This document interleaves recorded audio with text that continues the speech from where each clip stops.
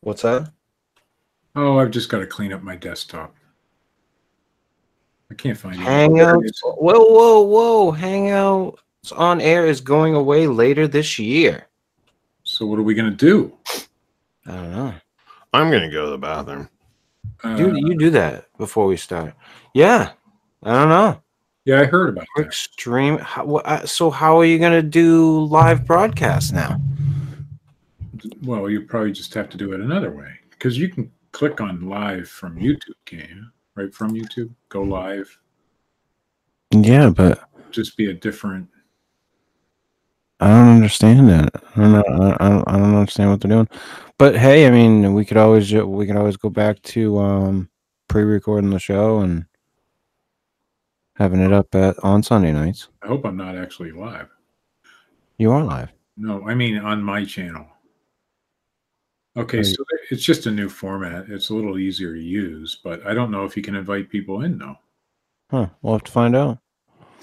We'll have to find out what we need to do. Live streamings and feedback. Yeah, that's gonna be interesting. Huh. Steve. Manage. Maybe it's under the Manage tab. The Manage tab? No, it's not under the Manage tab. Oh. People and blogs and create stream. But how do you invite? That's what we're going to have to figure out. How do you invite people? There are better streaming services. Like if you use OBS, you can do your like a pure.in or you can stream a regular Google Hangout that way too. Well, we can, and we can, do it like we used to do it. We could. So, I mean, that's not an issue. So, would be more consistent, right? The time of day that we upload. Yeah, I mean, probably if we did, because we could probably schedule it a little differently. But I like the live. Yeah, it'll if it goes away, it'll kind of be me. I'm sure they have something to replace it. It doesn't make any sense though, but everybody Google Hangouts. Yeah, we'll have to figure it out. There's got to be something. After I just got a soundboard that works through Google Hangouts. Yeah, but that should work through other. Yeah, through other applications as well. I know it'll work with OBS if we have to go that route. Yeah. If I have to do some research to continue to do the show live the way we do it, so be it. Technically, with OBS, you don't even need a soundboard. You can make it work that way, but yeah. Oh well. All right, are we ready to start this thing? Is Matt back from taking a piss? It's still tinkling. He's still tinkling? Yeah. Tinkle, tinkle? There was a sign in the bathroom when I was a kid at one of the convenience stores. If you sprinkle or if you tinkle. Yeah, we've all seen the sign, Steve. Please be neat and wipe the seat. That's cute. Be a sweetie and wipe the seatie. Oh, bullshit. Yeah. Oh, he's back from tinkling. I'm back. Right. Were you neat? Did you wipe the seat? Did you wipe the seat? I raised the seat. But did you wipe the rim? I didn't hit the rim. Oh. Yeah. Swish. I didn't think I hit. My wife tells me how much I hit the rim. Oh. When she has to go clean it. Okay. And then she makes me clean it once a year. Well, maybe she should.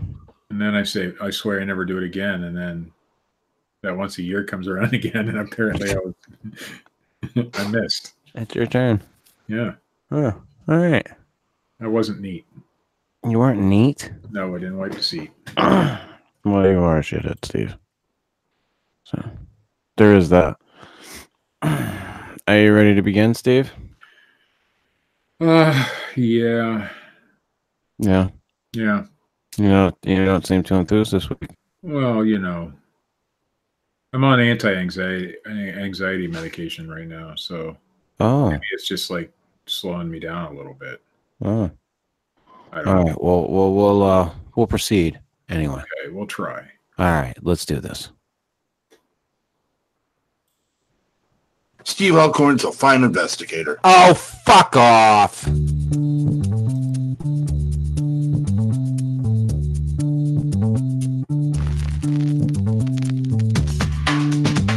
This is the Fortean Slip with your host, Chris York. I don't I don't need porn, Chris. I have a good woman. Listen, I have a good woman. I still watch porn. Co-host Steve Alcorn. You are the top shit in Bigfoot if you get the invitation. Oh, are I've got the invitation 2 years in a row now, Chris. Wow. Not me. And sometimes special guest, Matt Knapp. It's part of growing older, you know? Maturing. Making me more dignified and stuff. Okay, George Washington. I opted for the, Isn't that what meth addicts say? That make me more dignified. Taking on all things strange since 2013. Wait a minute. I don't know what the hell. Are you saying that he's pregnant? Possibly. Was he implanted by one of these teenage aliens? Did that happen to Arnold? This device, which comes as part of Nintendo's Quality of Life initiative, is to He's going to have kids running around, banging their heads off bricks. Yeah. You're about to witness the strength of creep knowledge.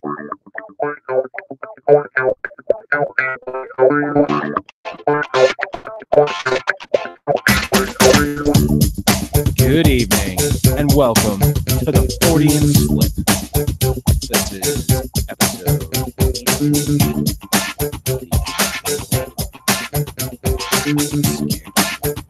Are you talking, Matt? Am I talking? I can barely hear you, man. You can barely hear me? No.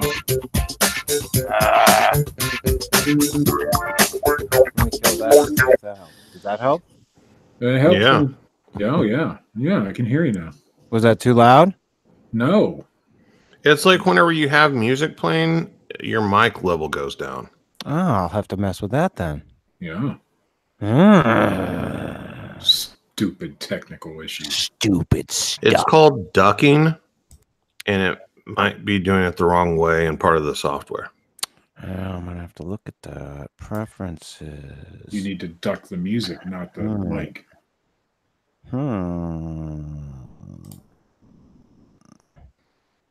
I don't know if it's doing that or not. It's under reduced volume of other applications. It says no, that I do not have. That's interesting. I'm going to have to look into that more. Anyhow, this is the 40th Flip, episode 82, the Amityville Horror. Oh, excuse me. Happy Father's Day, everybody. Happy Father's Day. Ra-cha-cha. Hey, I did 2 for 3 this year for Father's Day. 2 out of 3. Wow. 2 out of 3 of my children actually wished me a happy Father's Day. Oh, Huh? I was thinking something entirely different. No, don't think, Matt. Oh, whoa. Well, that's better than the offer that I usually get. Yeah. I'm just saying. I did pretty good for a guy that just has stepkids and dogs. Yeah. I actually got a card and some snacks. Ooh, the snacks are better than the card. My son, at one point this morning, before he went home, said, "Oh yeah, Happy Father's Day." Hey, so That's good. Yes. That's a win. Yeah. At 15, that's good. that's wonderful. That's pretty awesome. But yeah, we watched the Shining last night. An excellent Father's Day film. Oh, absolutely. I mean, nothing said "I love you, son" like watching Jack Nicholson try to tear at his kid and wife with an axe Yeah. and a baseball bat. Wendy, light of my life. I can completely relate to that character, though. You didn't let me finish. I'm not gonna hurt you. I'm just gonna bash your fucking brains in. When I've got the headphones on and the mic in front of me, I'm recording. How about you just don't come in the room?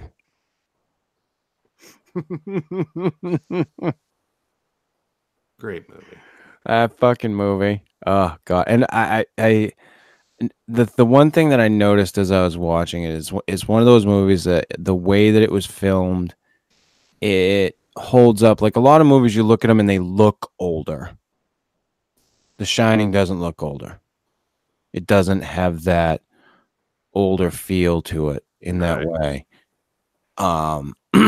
And the kid who plays Danny Torrance in that, holy shit. Just talk about on the nose. But, you know, the reason being that I watched it was because the Dr. Sleep trailer came out. Yeah. Starring the great Ewan McGregor. And, yeah, I am looking forward to that. So I wanted my son to see The Shining so that when we go to see Dr. Sleep, that he'll be, you know, not completely lost. Were you kind of surprised by Ewan McGregor like attaching himself to that movie? In a small way, yeah, but not really. Not really. I mean, this is a guy that did Train Spotting, you know, the 3 Star Wars prequels, The Men Who Stare at Goats. But I'm starting to wonder if he just has like this bucket list in his head of stuff like, to do. Yeah, like I want to be in Star Wars. I want to do a Stephen King movie. I want to work with Tarantino. And the thing is, he's a good actor. Yeah, he's a really good actor. So I'm looking forward to it. The trailer looks amazing. Yeah, it looks. I haven't read the book, and the other thing that my son was telling me is that his English teacher for next year, they're giving him summer reading, and he knew that 2 of the books that he could select from were The Shining or Salem's Lot. And I was like, oh wow, give me the list, you know, bring it over and I'll read whatever it is with you. Because I'm a huge fan. And there's some of King's stuff that I haven't read. I've read a ton of it, but there's a lot of it I've never read The Shining. And I've never read Salem's Lot either, believe it or not. But there's a ton of it that I have read. So I was thinking about, you know, just reading with him whatever he decides to read this summer. So we watched that, and miraculously, and I brought it up, we went into watching The Men Who Stare at Goats. Because I was like, hey, have you ever seen this? And he's like, no. And I had watched it like 2 nights ago. And I was like, oh, this movie is so good. So I was like, you have to see this. And I had also looked into, I'd gone down one of those things where, excuse me, I had watched The Men Who Stare at Goats. And then I went, how much of this is really real? And I looked into it and I went, oh my God, there's quite a bit of this is pretty real.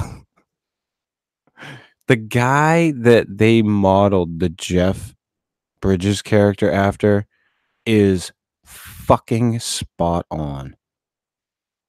Like right down to the last detail. It is uncanny how crazily close they got to this guy by picking Jeff Bridges and the way he played the character. This guy actually existed. He went to Vietnam. He noticed that the people in his I don't know, platoon, battalion, whatever, they were all shooting high. These fresh soldiers, they weren't shooting at the enemy. And when they lost in Vietnam so poorly, they realized they had to do something. So they sent this guy on a I don't know what you fucking call it, like a fact-finding mission. And he just went and did everything. Drugs and fucking naked fucking hot tub sessions. And the stuff that they show in the movie, he really did that shit. All on the military's dime. Sounds like a great scam. You know, all to create this new Let me find out if it's this. But it wasn't a scam. He was like ordered to do it. Yeah, no, and he truly believed in it. And they showed like the other thing, the in the movie, The Men Who Stare at Goats, they show this weapon that they use called the Predator. There's a video for this fucking Predator where they show a guy, using this on people that is way better than, the George Clooney little thing in the fucking movie where he does to Ewan McGregor, where he's like, fuck, shit. But yeah, and I went down this little hole. Like I was just like, oh, this is fucking cool shit. Like how much of this really fucking happened? Like the remote viewing programs we know happened. Right. And that movie talks about like MK Ultra and a bunch of other stuff, but I was astounded when I started looking into it, like how much of this stuff was real. And one of my favorite movies. I just thought it was hilarious, like these Jedi warrior soldiers that they were making, and this was a real fucking program. Yeah, that was crazy. Because whenever you watch the movie, it just comes across as like, oh, this is a clever idea. Like, right, but this is a cool premise for a movie. Right. And then you're like, wait, this is real. The interesting thing about it, though, is at the beginning of the movie, they say to you, after the guy, the guy from Avatar, the fucking evil guy from Avatar, I'll call him the evil guy, not the fucking Giovanni Ribisi character, the other guy, the general. He tries to run through the wall and fucking slams into the wall, lands on the floor, and then they black out the screen and it says, "More of this is true than you would believe." And then it goes into the movie. Yeah. And I like how they did that, because obviously a lot of it is like they changed the name. Like the name of the guy is Bill Django in the movie, and his name is something different. It's like Jim something. But it just makes me wonder how much of this was really true. Like how much of this shit really actually happened. I went down one of those holes, man. A deep one. Steve, I thought you would like that story. I do. It had everything. It had father. He's tearing out a goat right now.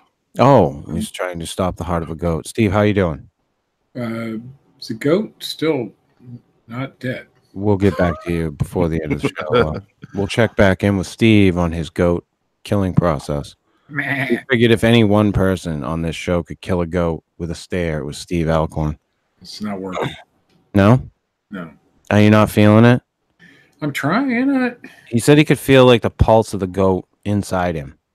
Sweetwater legend has it. Say that. Yeah. Because I know where you're going. The only time he feels the pulse is when he gets a little excited down there, if you know what I mean. No. Well, he has those anti-anxiety. And then it's like that throb sensation. I do not feel goats. You don't feel goats down there? No. Oh, okay. Let's just checking, making sure. I don't want to confuse you, Steve. I'm not confused. Okay. You're doing okay, though? I am. All right, good. No problems in the life. Nothing going on. No. I should know this before I come down to see you, Steve. Well, my wife likes to throw things, but it's all right. That could be a problem, Steve. Only at people she doesn't like. Steve, that could be a problem, Steve. She doesn't throw. I mean, seeing how you told her that I told you to go to the bunny ranch in Las Vegas. Hey, don't we have like a topic to talk about or something? No, we don't need to cover this. We can cover this. I don't really see any need to. We can cover this. Why? Because you're the one who actually told me to go to the bunny ranch? I didn't. I never said such a thing. No. Matt did. Oh, okay. I related to my wife incorrectly. That I did. Yes. And she never listens to this show, Matt, so you're safe. See, that's the whole thing. Like, you don't need to worry about It's getting all right. caught, Maddie, except by the people who listen to the show. Matt ain't coming here anyway, so. Yeah, and you'll be fine. You ain't gonna get anything thrown at you. I will. If I ever want to see Matt, I'll have to go to Oklahoma. You gonna go down to Oklahoma? Well, there is a good song about it. I'd like to check it out. You gonna check it out? Mm-hmm. Nice. I think I call the song Oklahoma. What? Oklahoma. I don't know the song. I'm gonna have to go to Oklahoma to learn it. Hmm. I see. Sounds like a lovely place, Oklahoma? despite the tornadoes and shit. Like, you're not familiar with the songs Tulsa Time and Okie from Muskogee? Oh, yeah, Come on, Steve. I know you. But of course I know those songs. Who doesn't? Well, guess what? I'm living on An Tulsa. old timey guy. It's where I'm from. Yeah, been there actually. Lovely people. Oklahoma? I've been to Tulsa. See, he's been here and didn't even visit You've me. been to Tulsa? Like, while Matt, you've known Matt? No, All right, because if you did it while you've known Matt and you didn't stop back him, in I would call you an asshole. 1989. If I was Richard Allen, I'd call you a cunt. Yeah, in '89, I was collecting baseball cards. Well, see, so was I. That's pretty much all I was doing in 1989. That was a long Pretty much all I was doing in 1989. Video games and baseball cards. Oh, I didn't. I Right. didn't have any video games. That's Just right. baseball. We do have something else to talk about, gentlemen. We do? Oh, now you want to talk about it. Yes, I do. What Yes. are we talking about? I think now is the perfect time before we get into the topic. The producer. Oh, Dun dun dun. We need theme music for the producer. We do. I'll have to go search, and YouTube has like this plethora of music. wait, they have a song that goes well with the producer. Do they? Something about being gay and What? yeah, it was a great song. What is your problem? I don't know. It's catchy. That's all I know. We don't need any homophobic slurs, Steve. we don't need Public any- Slur. It's a great song, and it's part of the movie and play. And that's it. Yeah, Okay. I'm trying to remember what the what the words are, but I think that should be our theme song for this thing. I think we so I think we need to decide like the rules for the producer. There's rules. Yeah, we're gonna have rules. Like we gotta have submissions. So we can I think you got to explain the program prior to explaining the rules. well explain the the contest or whatever. producer. I'm getting there, Steve. Okay. Getting there. So we've decided, much like in the reality show style, and without all the glitz and glamour and bullshit, we will do for the show and our own amusement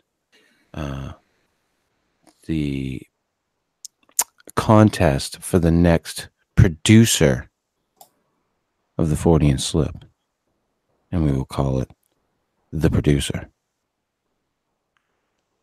Now we hemmed and hawed about how we were going to do this. This is the brainchild of Matt and myself. I was involved in this, though, a little bit. A little bit, not much though, Steve. You see, too many cooks. Yeah. You know what I'm saying, Bob? No, you couldn't keep it gay. I got it. I figured it out. What? I have no idea why I put that in at that point because it just made me look bad. Oh God, Steve. Hey, keep it. So yeah, we have decided to hold a contest for the next producer Really? of the Fortean Slip. Richard, fuck off, Richard. You're such a prick. What did he say? Since I'm not. Do not enter. It's not worth it. Well, yeah, because he wants to win. He wants his old job back. That's what it is. We brought it up last night on Squatchable. I see. He asked what was going on, and I brought up that we're going to be doing it. And his response literally was, Ugh. He sounded real excited about it.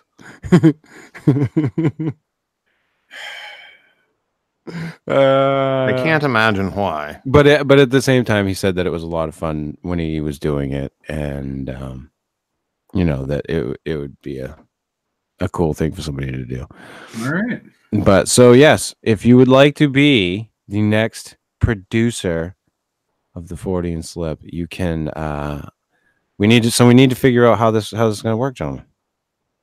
And I figured, Well, we need somebody. We don't do anything really behind the scenes. We do pretty much everything transparently. So I figured we'd just do it on air.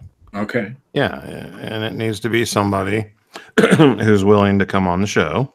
Well, that would be a plus. It would be yeah. I mean, obviously, we'd be willing to work with. We understand that people have lives and things are going to happen, but somebody that can commit to Sunday nights. Maybe have some flexibility there. There'll be sometimes we'll have to switch around. But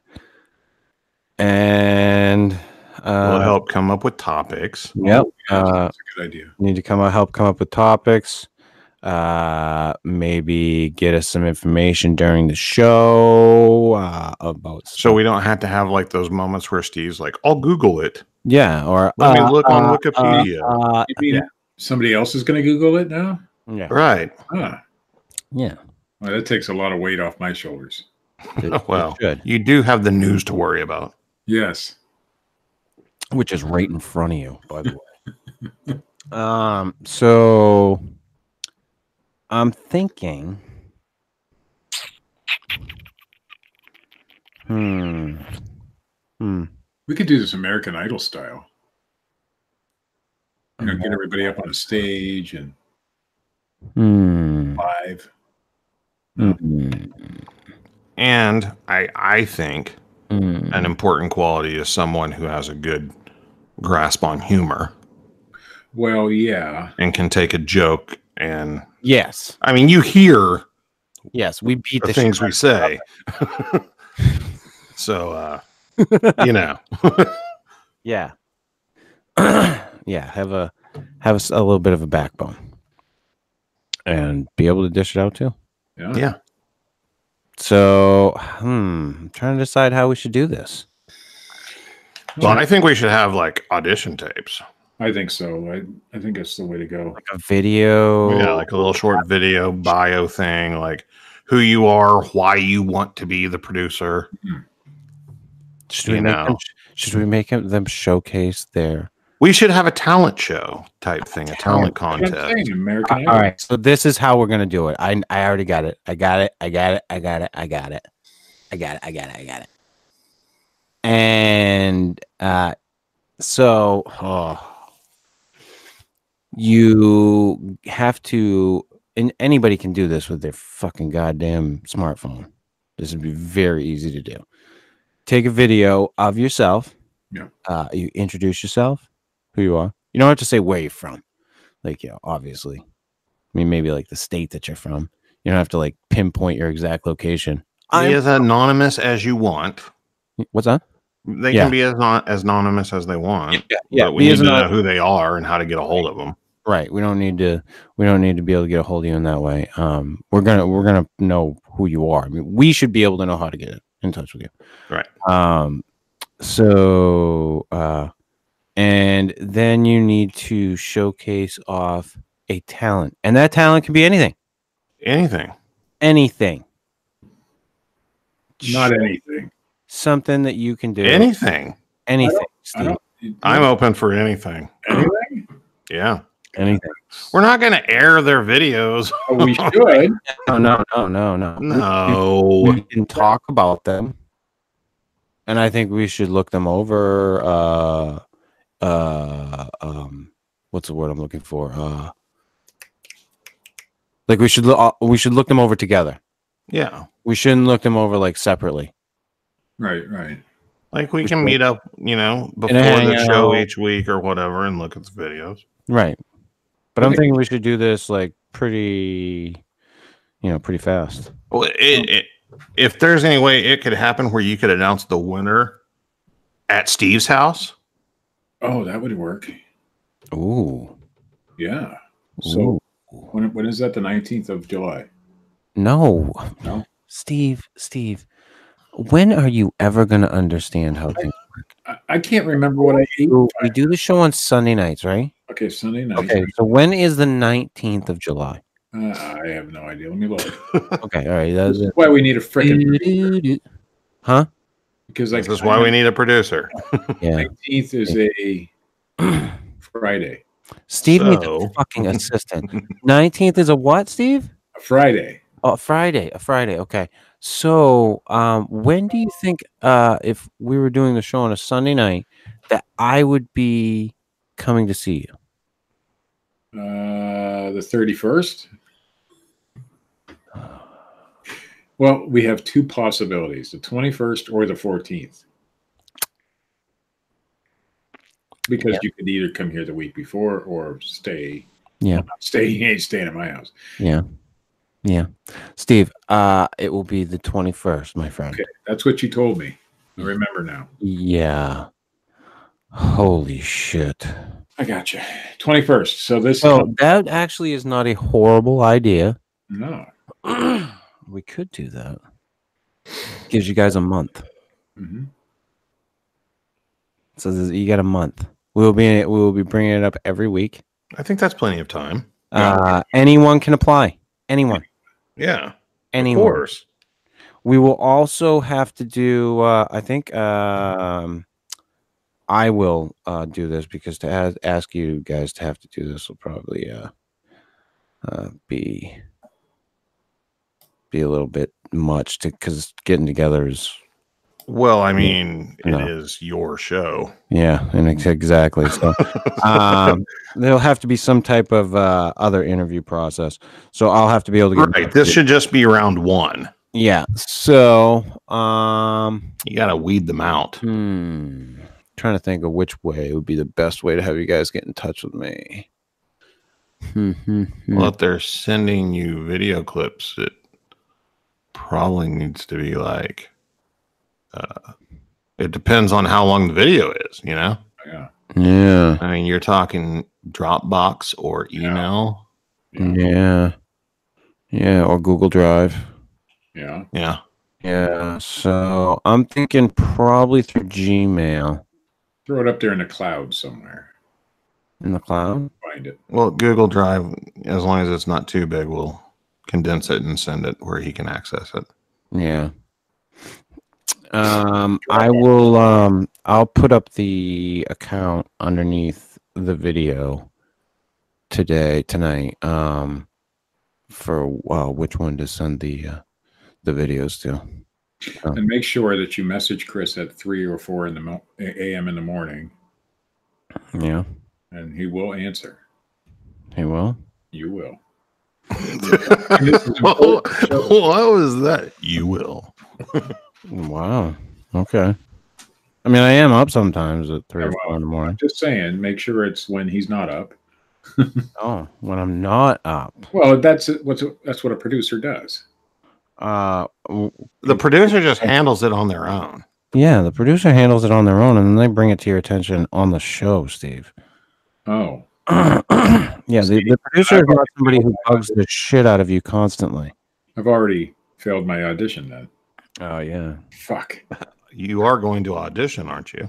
I just did. I think you should. No, I want to see the talent video. What do you think, Steve? I'll audition. Yeah. Sure. Can we air your audition video? Can we do it right now? That'll be the one. That'll be the one we do air. We don't have. You gonna turn on a camera or something? I could. All right. I'm game. Fucking yeah. You've got the camera. You've got the camera action.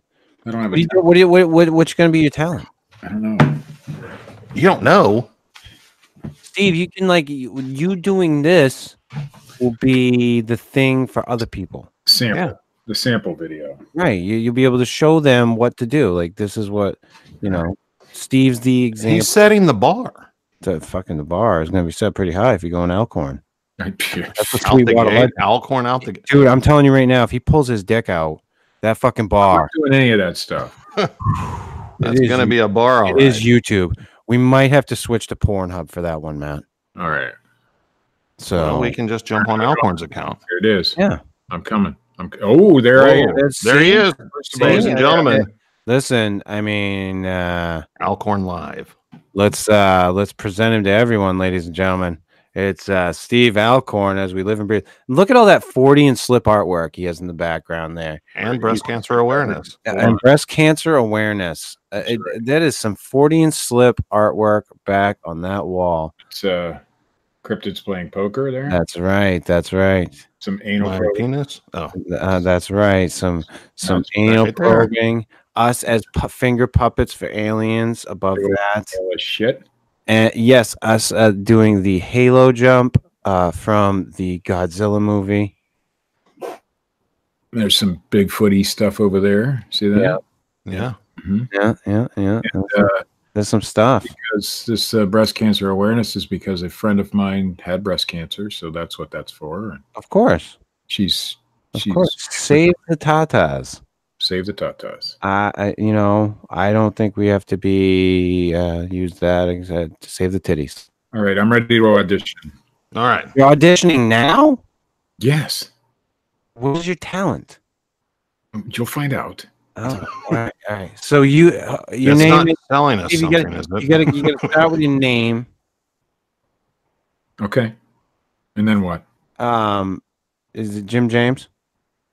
Jim Jones. I am Jim Jones. Not Jim Jones, the Sasquatch dude. What was that? We got to do this like they do on TV, like American Idol or whatever. Booger. Okay, what's your name? Pick it. No, it's just Go dark pick it. hair. Get right up in there. It's just dark hair. Oh, okay. Yeah. All right. So When I come on, What's your name and where are you from? yeah. Yeah. my name is Steve Alcorn. I'm from. Wait. Let me start over. See, that's how I expect the auditions to It's go. a no from me. My name is Steve Alcorn. I hail from the great city of Conneaut, Ohio. Rubbish. Is that better? What are you going to be doing for us today, Steve?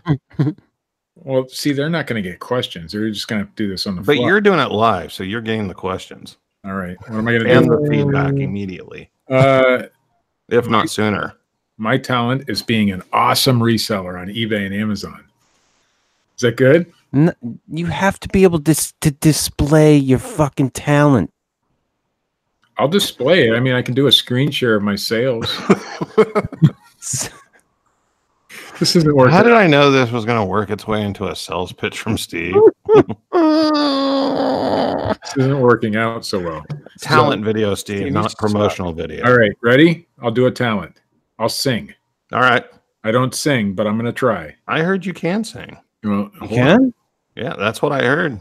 From People say Alcorn's quite the crooner. I am okay. He's Well, a crooner. That's what they say in Sweetwater. I'm ready. Hold on. He's a legend. I've seen people do this, so it must help. They hear this sound, Matt. See, I think we should have video on every show. But ready? You go, Steve. Keep it gay, keep it gay, keep it gay. Is that right? Is that good? It's the producers. You can go ahead and turn your camera off now, Steve. Did I win? Well, you set We'll the let you bar. know. I just hope nobody trips over it. Steve, buddy, we'll How We'll do let I you know. present? Okay, there I did. Okay, good. yeah, we'll let you know, Steve, how you did. Yeah, we'll be in touch. Well, that is my audition. I think I have a very good chance of winning the whole contest. If it ended right now, yes. Yeah. Listen, you're our only submission so far. So, folks, that's what you got to do. I mean, No, it's not. No. If you get on and say keep it gay, keep it gay, keep it gay, you're not gonna be in the running. We're doing like the 1950s sailor fist pump. Yeah. Oh, I'm not on the camera. I'm still doing the fist pump. Are you? Yeah, I did. You still doing it? Are you like? No, I'm not doing it now. Oh, I thought you were starting like a gay pride parade in your town. Oh, I like the song. It's catchy. Oh. All right. And we're doing the producers. So No, we aren't doing the producers, Steve. What the fuck is wrong with you? that's the whole point. Oh my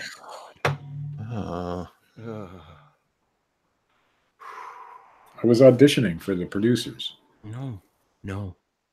I think it fit right in. I want Will Ferrell's part. No, Steve. That's not what we're doing. He did such a good job at being a Nazi. What are you trying to do? He has a serious problem. And when I say serious, I think he's trying to bring the show down.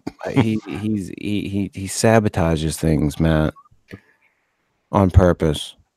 He has a problem. By the way, all that artwork was done by the great Fred Dunn. That's right. Dread Fun on YouTube. Check him out. By the way, Go. Hey, he went to a wrestling event recently. Yes, he did. And took some pictures with people. Yes, Yeah. he did. One in particular that I was fond of was a picture he took with Mark Henry, the world's strongest man. And I have to say, after seeing Fred standing next to Mark Henry, who appears as he's lost quite a bit of weight since he was, actually wrestling the last time I seen him anyways. But still, he's Mark Henry. He's a big dude.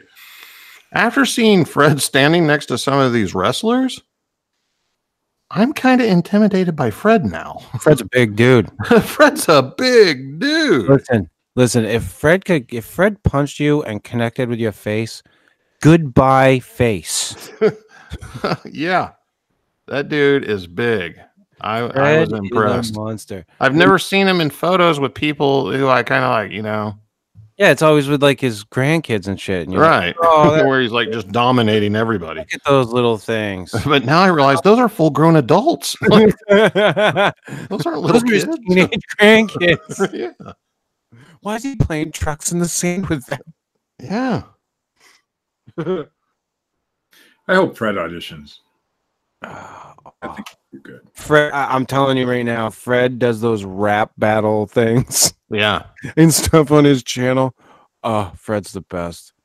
Yeah, I'm telling you, people, if you're not checking out Fred Dunn, that man is blowing up right now. Blowing up.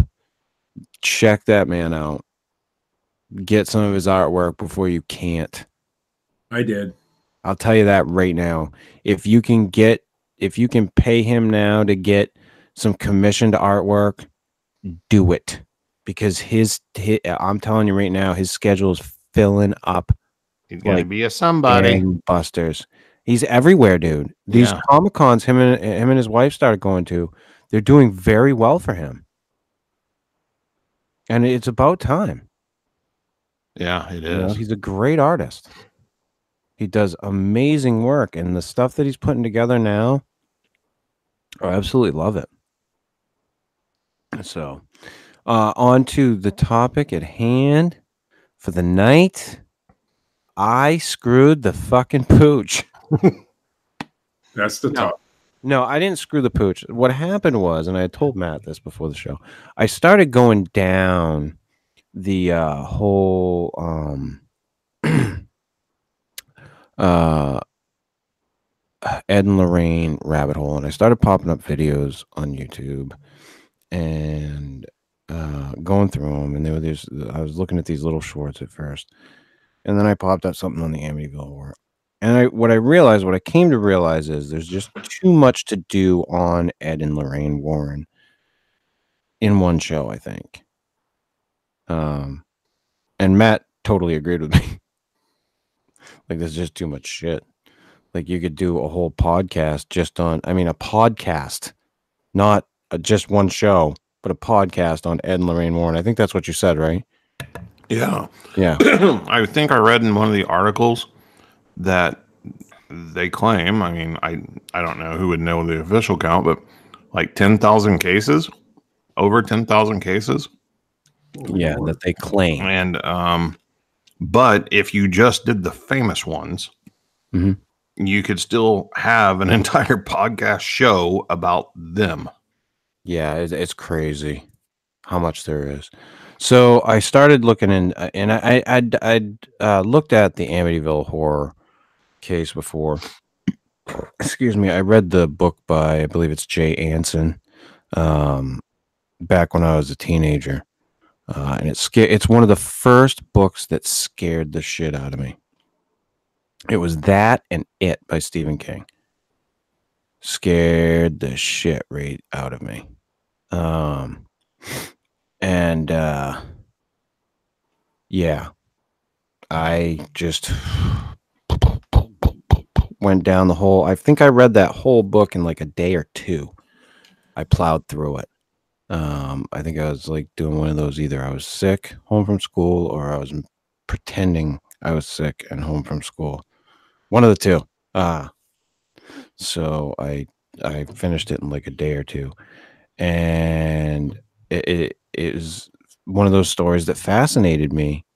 And you dig a little deeper into the story and you find out more shit. And then you have other people who claim that it was a bunch of bullshit.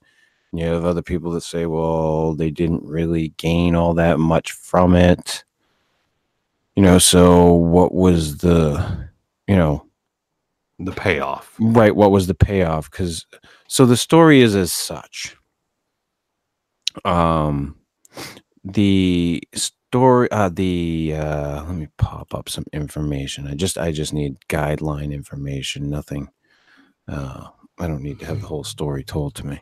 I'm looking for the address of, why did I just type Google into fucking Google? See, that's why we need a producer. Yeah, exactly. Steve, look at you go. See? Look at you go, Bob. Look at you go. So, so as the story goes, on November 13th, 1974, Ronald DeFeo Jr. shot and killed 6 members of his family at 112 Ocean Avenue, the infamous Amityville house. And there's been all kinds of different other theories about this, that there's one theory, and he supposedly at one time said this, although they say he was one of these fucking insane liars, like he lied all the time. I don't know how much truth there is to that, but that his sister, Dawn, had actually killed everyone in the house, and he found out and killed her, and then told everybody that he did it, because he didn't want everybody knowing that it says, but I don't, there's a lot of bullshit. But anyway, 6 members of the DeFeo family were shot in that house, all in their beds, all face down. And the interesting thing about this murder is he did this with, I believe it was a shotgun. Does it say here? It does not say on this page. But there was no silencer of any kind. There was nothing done to, make the sounds of the shots lessened. No one moved. No one stirred in their beds. All face down shot. Nobody putting up any type of fight. Nothing. And he went to each room systematically. And that is one of the things about the original. This isn't even, the Amityville horror story. This is what happened beforehand. And he also claimed that he heard voices. But again, he was known to be this liar, they say. But yeah. Are you going to lie about killing your whole family? He at one point tried to say it was his sister, and at first he tried to say it was somebody else. It wasn't until they I think he tried to blame it on the mafia at first. And when they finally figured out that it wasn't, he came clean like almost immediately, I believe it was. about the murders. Hmm. But yeah, The whole thing's just very it's weird. very odd. Yeah. The idea that 6 people in a house, kids, pretty much adult. I think his older. I think it was his older sister, or she was pretty much an adult. An older teenager, and his parents. And he shot his parents twice. All the other kids were once, but he shot his parents twice, each. So a little bit of overkill there. Well, they're bigger. I didn't know if you had it or not, but I sent you on Facebook if you wanted to share it. The famous Ghost Boy photo that they took in the house. That Ed and Lorraine Warren, right? Yeah, who was supposedly of his younger brother that he killed. One of the younger brothers. Yeah, I will save images. Save it right there. Yeah, I can pop that up in just a minute. What were the family dynamics of this family? Were they all a little nuts, or? I get from what I gather, there was, there may have been some mafia ties to this family. And there may have been some other fucking shit that was going on. The son was fucked up. That much is known. Clear. DeFeo Jr. was fucked up. I mean, before this, I guess. So there's some weird shit going on, but people have to remember this is before the Amityville horror. Right. I'm just trying to figure out how they didn't know that people were being shot, and they just stayed and there's. Well, that's part of the story that came out later. Okay. Yeah. Like the events that took place in the house, the history of the Amityville house is the entire family was murdered. The only person alive in the house was this guy who at first said that he didn't do it. Right. But then later on said he did. Yes. The part about all the weird spooky stuff about him being possessed and everything came out later, right. Which his attorney eventually said that him and was it the Warrens? No, him and the Lutzes actually made up the story while they were drinking. But to me, that never made any sense at all. Yeah, no. Like, why his attorney would hang out with the Lutzes, why his attorney would be drinking with the Lutzes, why his attorney would be like, hey, let's make up this story about what really happened. Right. Yeah, then none of that would make sense. Who exactly are the Lutzes? The people that moved into the house later. Yeah, right. They're the people that the Amityville horror is based upon. Okay. So I can see them making up a story if they thought they were going to benefit some way, but the original guy and the attorney that represented the original guy wouldn't have nothing to gain from any of that. Well, why would your attorney? I mean, maybe it could happen, but your defense attorney makes up a story claiming that you really did do it, even if you were possessed. I don't think that would be cool. No, but it would work for an insanity defense, maybe. And maybe, but this happened after the fact. So after he was convicted and all that stuff. So there was no.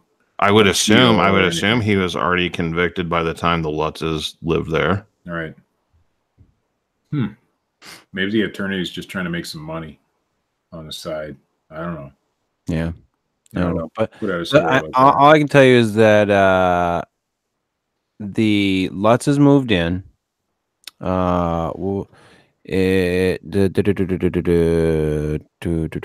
Okay, this is talking about the book. Poorly based on a true story, describes a house at 112 Ocean Avenue as remaining empty for 13 months after the DeFeo murders. And then George and Kathleen Lutz bought it with their 3 children, which Kathy had from a previous marriage. So George was their was their stepfather. Now, interesting note on this whole thing is that I guess George was a fucking asshole to the kids. That's the story. And that is the story. Now, they claimed that a lot of shit happened. One of the things that I thought was kind of weird but at the same time can be explained away is that George would wake up around 3:15, and that was like the time of the DeFeo killings. But that just could have been something that they threw in there if they were trying to make up a big hoax. Of course, anyone who knows anything about the movie knows about the flies in the house. The problem with the flies. Supposedly the wife had dreams about the Lutz murder. I mean the DeFeo murders. I don't know how much. Like I said, again, this is all stuff that's relayed. Dun, dun, dun, dun, dun. Some of that can be explained away. I'm sure. Jody. Here's the thing that fucking creeped me out about the fucking Amityville horror was Jody, the fucking demonic pig creature. Oh, with the glowing red eyes, and supposedly they found hoof prints out in the snow, and I want to say they found them on the roof. Did that happen too? Was this like one of those fucking Jersey Devil type situations? No, just outside in the snow, it seems. Yeah, like all this strange shit happened. Like the priest that had the issue where he went into the house and he thought it was cold, extremely cold, and then he had a really bad feeling. Supposedly in the movie, they overblowed it to something says "get out." So I mean, it's an interesting story that a lot of shit happened. The kids supposedly saw this fucking demonic pig creature. They remember seeing the door to the boathouse opening and slamming and opening and slamming. They actually saw Jody the pig creature.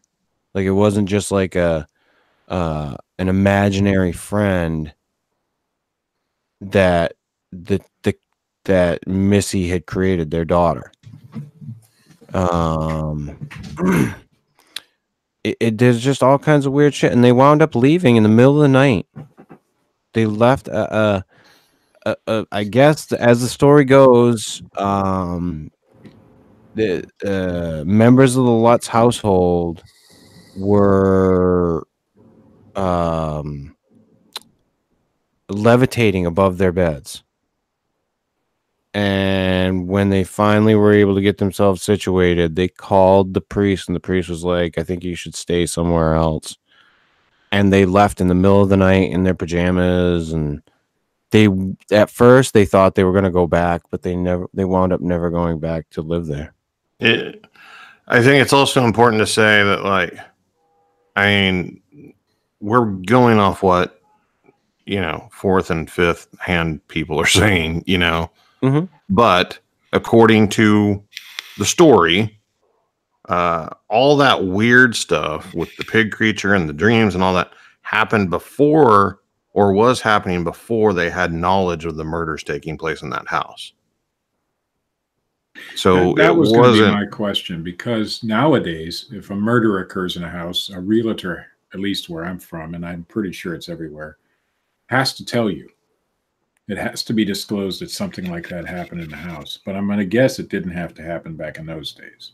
Well, from what I read, my understanding is they were already having weird stuff happen, and then they learned about the murders. So it wasn't a case of they knew about the murders and then all this stuff just manifested. Were they originally from that area, or did they move in from out of town? That would be interesting to know because anybody in that area would know about the murders. You know what I'm saying? Right. Prior to buying a house like that, you would. I mean, it's local legend, obviously. By that time, 13 months later. So, And they could, whenever they went to look at the house, nosy neighbor or something, somebody. And I think they said that, like, ultimately, like, the Lutzes, what they wound up making on the Amityville, the whole thing, like, what they got out of it was, after taxes and everything, was like $300,000. That was in those days, it was, and it made like millions and millions of dollars. Well, yeah, and that's normal though in those kinds of situations. So, I mean, it has been argued that they didn't stand to make a lot of money off of this. So why did they really do it? That, and I don't know. Well, I was wondering, but in steps, Ed and Lorraine Warren. Yeah. Who's actually who we wanted to talk about tonight. But and maybe I need to figure out a better way to do it. However, the one problem I had is, like, they instantly say that Lorraine, when she went into the room where DeFeo had killed his brothers or something, she, that one of the rooms there, she reeled back, whatever. It's like she could have found out what room that was before she got there. Well, yeah, I'm sure she had knowledge of some of it. Like, that's the stuff that I tend to have disbelief with when it comes to. Well, she absolutely had knowledge of it before they went there. I mean, that's why they were there.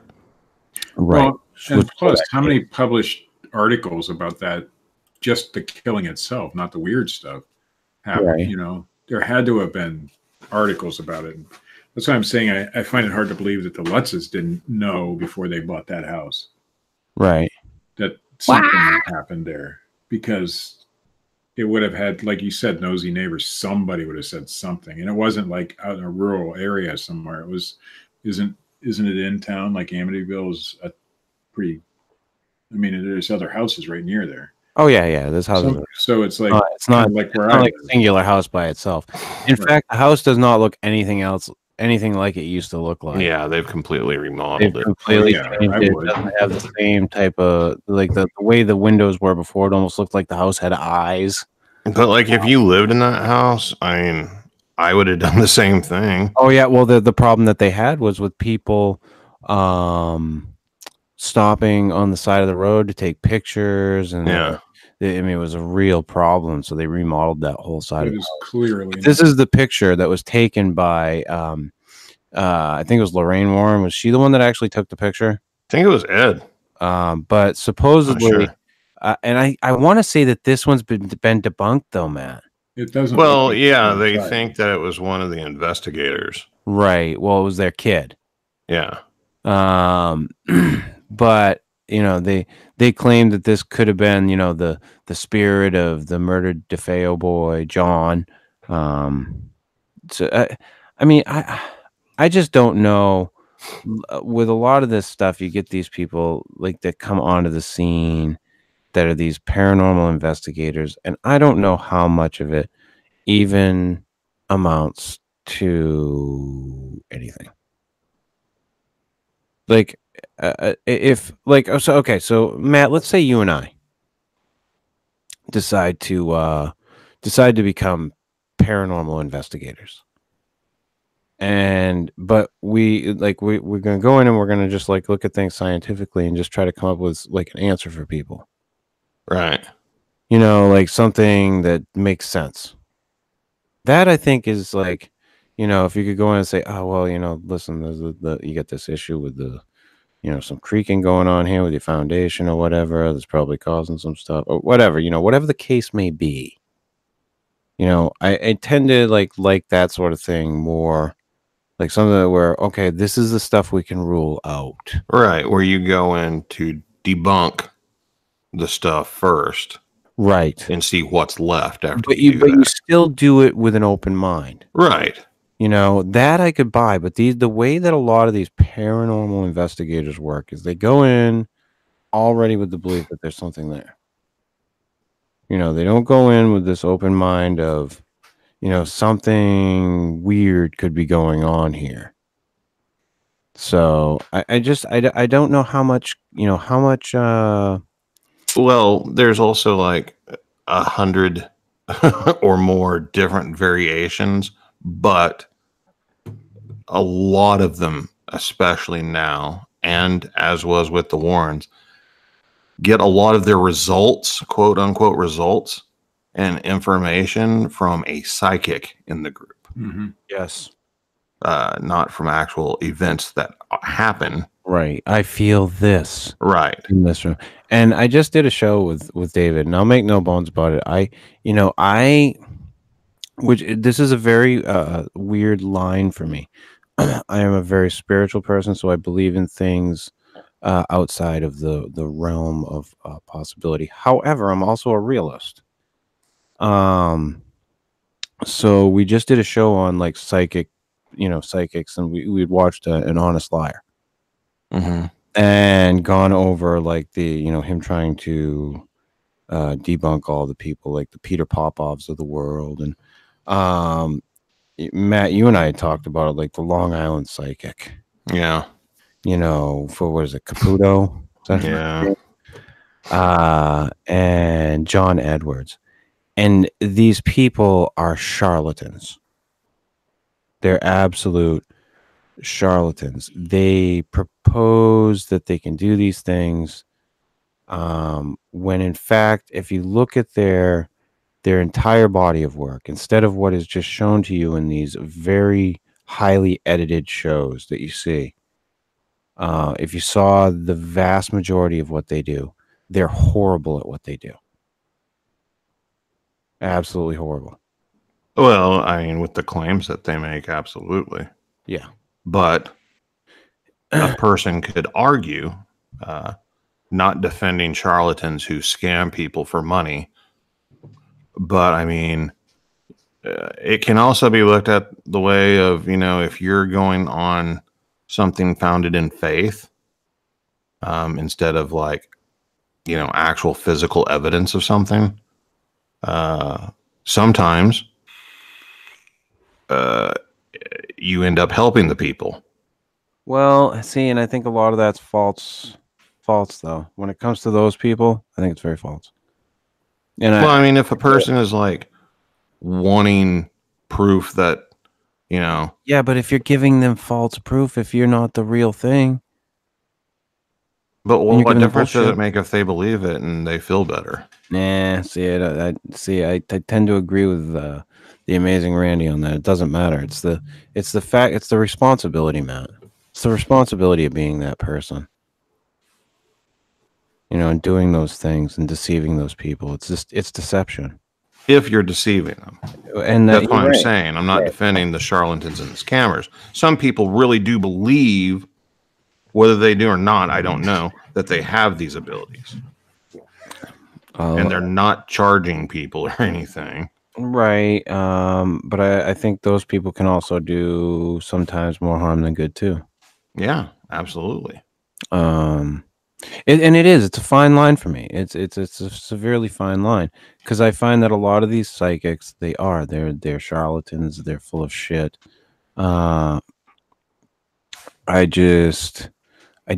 don't have much faith in them. And I used to be one of those people who read tarot cards and tried to do things to divine the future.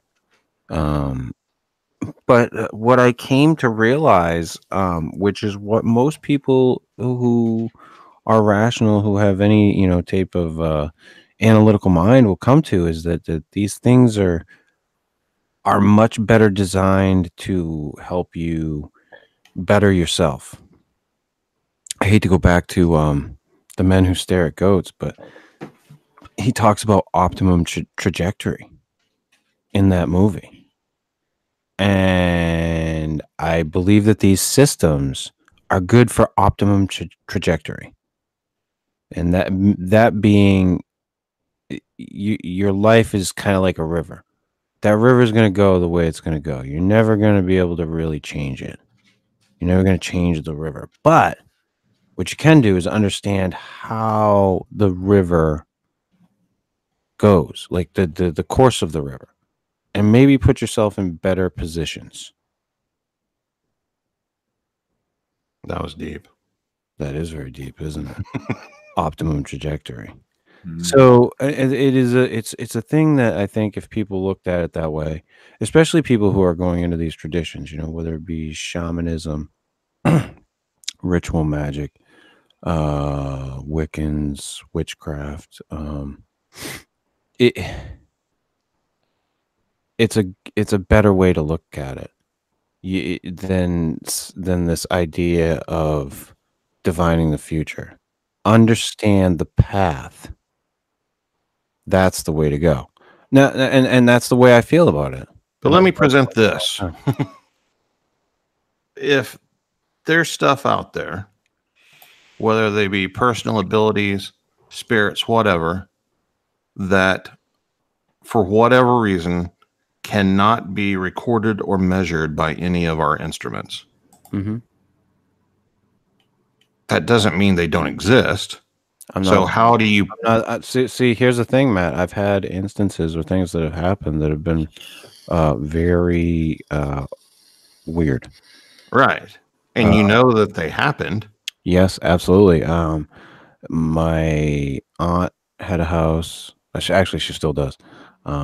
It's a rental now. My cousin was living in it at the time, and I wound up renting a room from him. And him and his wife had gone away for the weekend, and they had said something to me about the place being haunted. I was like, whatever. And I'm diligent about making sure everything's off when I leave.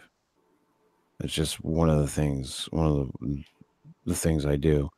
And other people do have keys to that house, but I don't believe anybody else in my family went down there to play a prank. It's totally possible, so I can't rule out that possibility. But when I came home one night, the lights were on upstairs.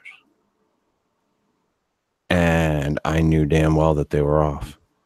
And I didn't go upstairs for like half an hour. But, at the same time, I still have a rational mind. I went upstairs. There was nothing going on up there. There's nothing weird going on. I lived in a house, the first house I ever lived in, and it was a rental house. And there was a guy who had been addicted to drugs, and his parents were paying for the house and everything for him to stay there. That son of a bitch. Yeah, I know. But he overdosed in the house. And as will happen sometimes, this information was disclosed to me. It was believed that he overdosed intentionally. Yep. So I don't know which room it was in. I didn't, press it any further than that. But they had replaced the carpet and painted and everything before I moved in there. And there was a back bedroom that I did not use. Not because I got any creeped out feelings or anything like that. I just didn't have enough stuff. I was just, first move. So I kept that door closed. Now, the carpet that they had put in was brand new. So you had to exert actual force to open and close that door. It scraped the carpet. Numerous times this happened. And I'm not the only person that witnessed this. I would go into the bathroom, which was right next to that door. Whenever you come out of the bathroom, there were times when the door would still be shut, but the light would be on in there. Like the actual light with the light switch.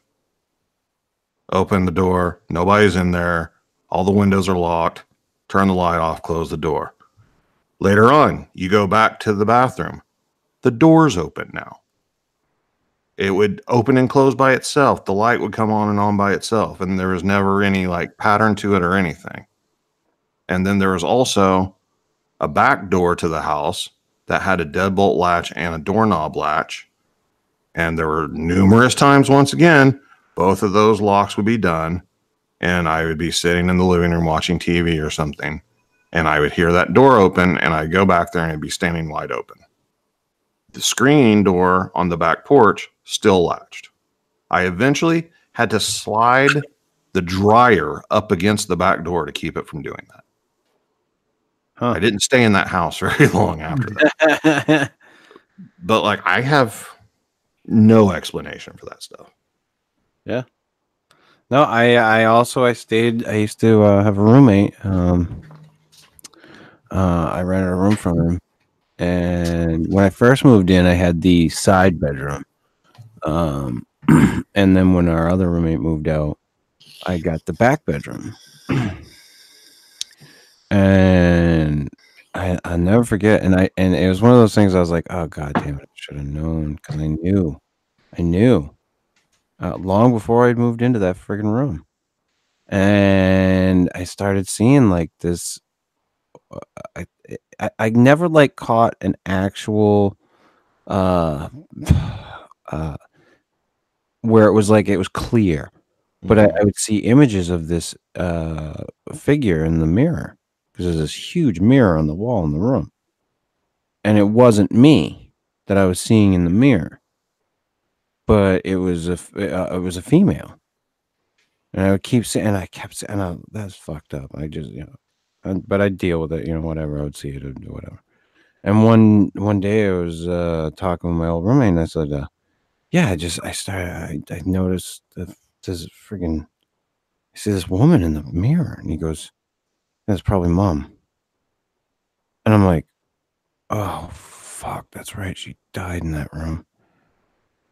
Because his mother had stomach cancer. And she had died in that back bedroom. Like, because she did not want to go to the hospital. She wanted to stay at home.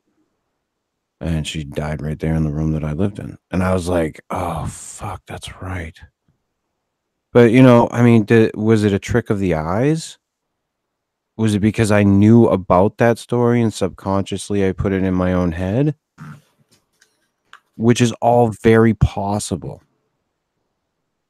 It's not unprobable that I did that in my subconscious. But that's some weird shit. So I believe in the strange. I just have this problem with the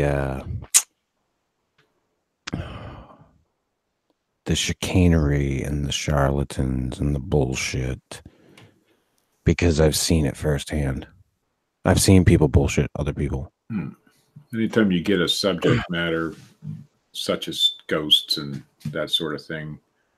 Well, I've seen it when it comes to this idea of being psychic, and I've seen any of those people will take advantage of that. Yeah, because you can't prove any of it.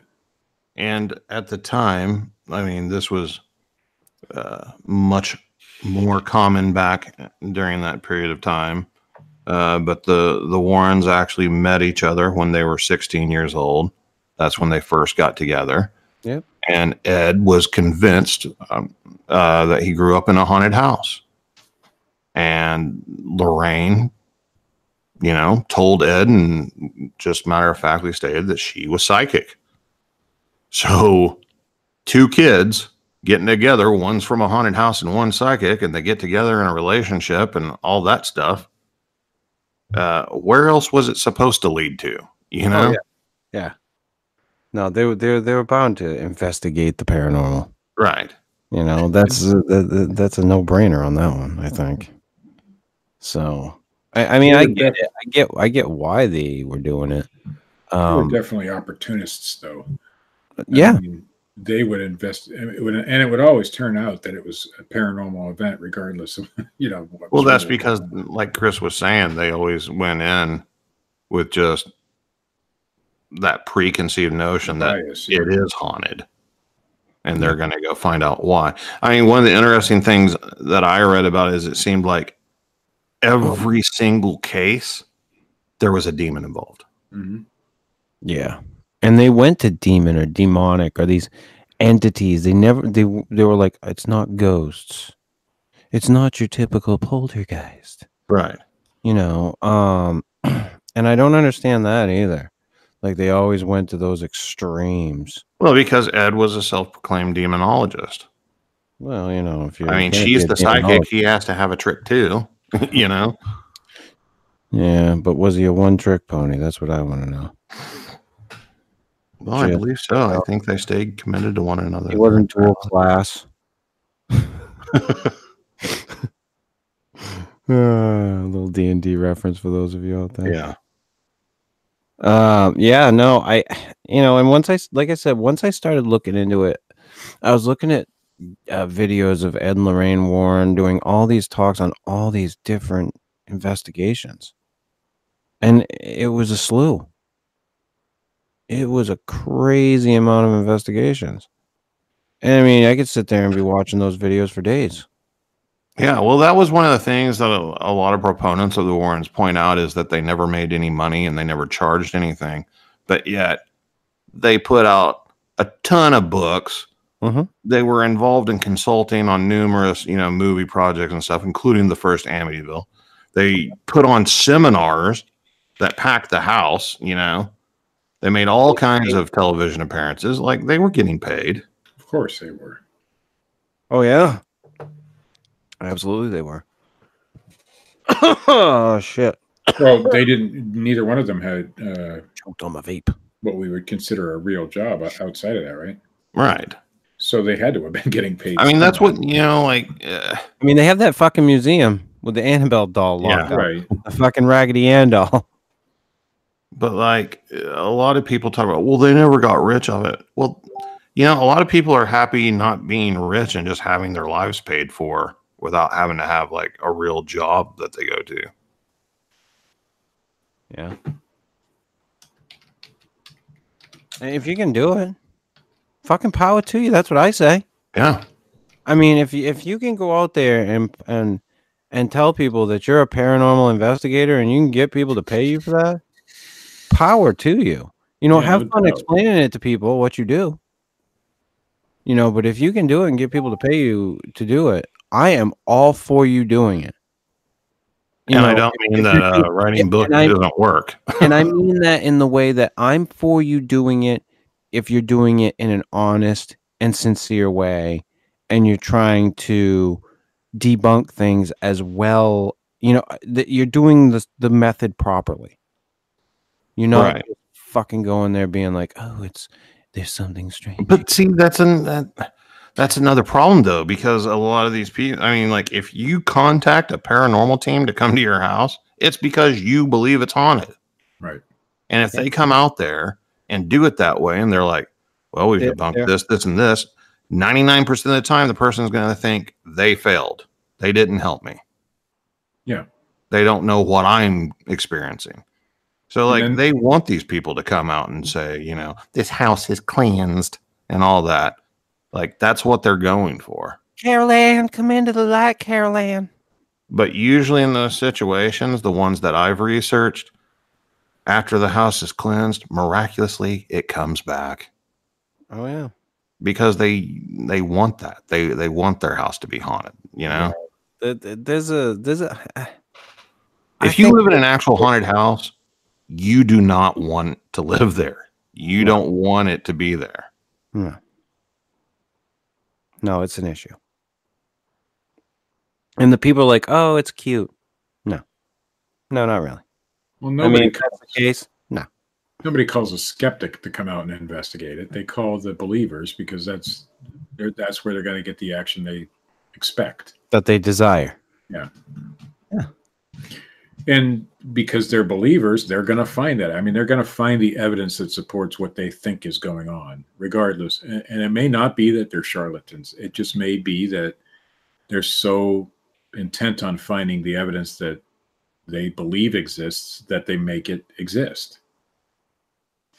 And I think that happens in a lot of fields. Yeah, although I don't psychic. That's what I was just thinking. I am psychic. I don't think that's an excuse, though. I didn't say it was an excuse. I said, I mean, that's what happens. Right. I just don't think it's an excuse for. Yeah, but these people really truly believe they're helping people. A lot Even of if them, they not truly, all of them. even if they truly believe, there comes a point where you understand what you're doing is bullshit. And I But don't care who you are, and I don't care Yeah. how much you believe in what you're doing. But That you come to that conclusion. And I don't, it two things happen when you come to that conclusion. Either you ignore it, which I think happens most of the time, and you just keep doing what you're doing because you're so much invested in it, or you just quit doing it. And that happens occasionally. People realize, hey, this isn't really what I thought it was. But I right. think it's the opposite more than not. I think people just they're so far vested in these things by the time they come to the realization that Oh yeah, they don't want to drop the Yeah. facade. and then they lie to themselves. They start Oh, lying to absolutely. themselves about And what's going that's on. the killer right there. Yeah.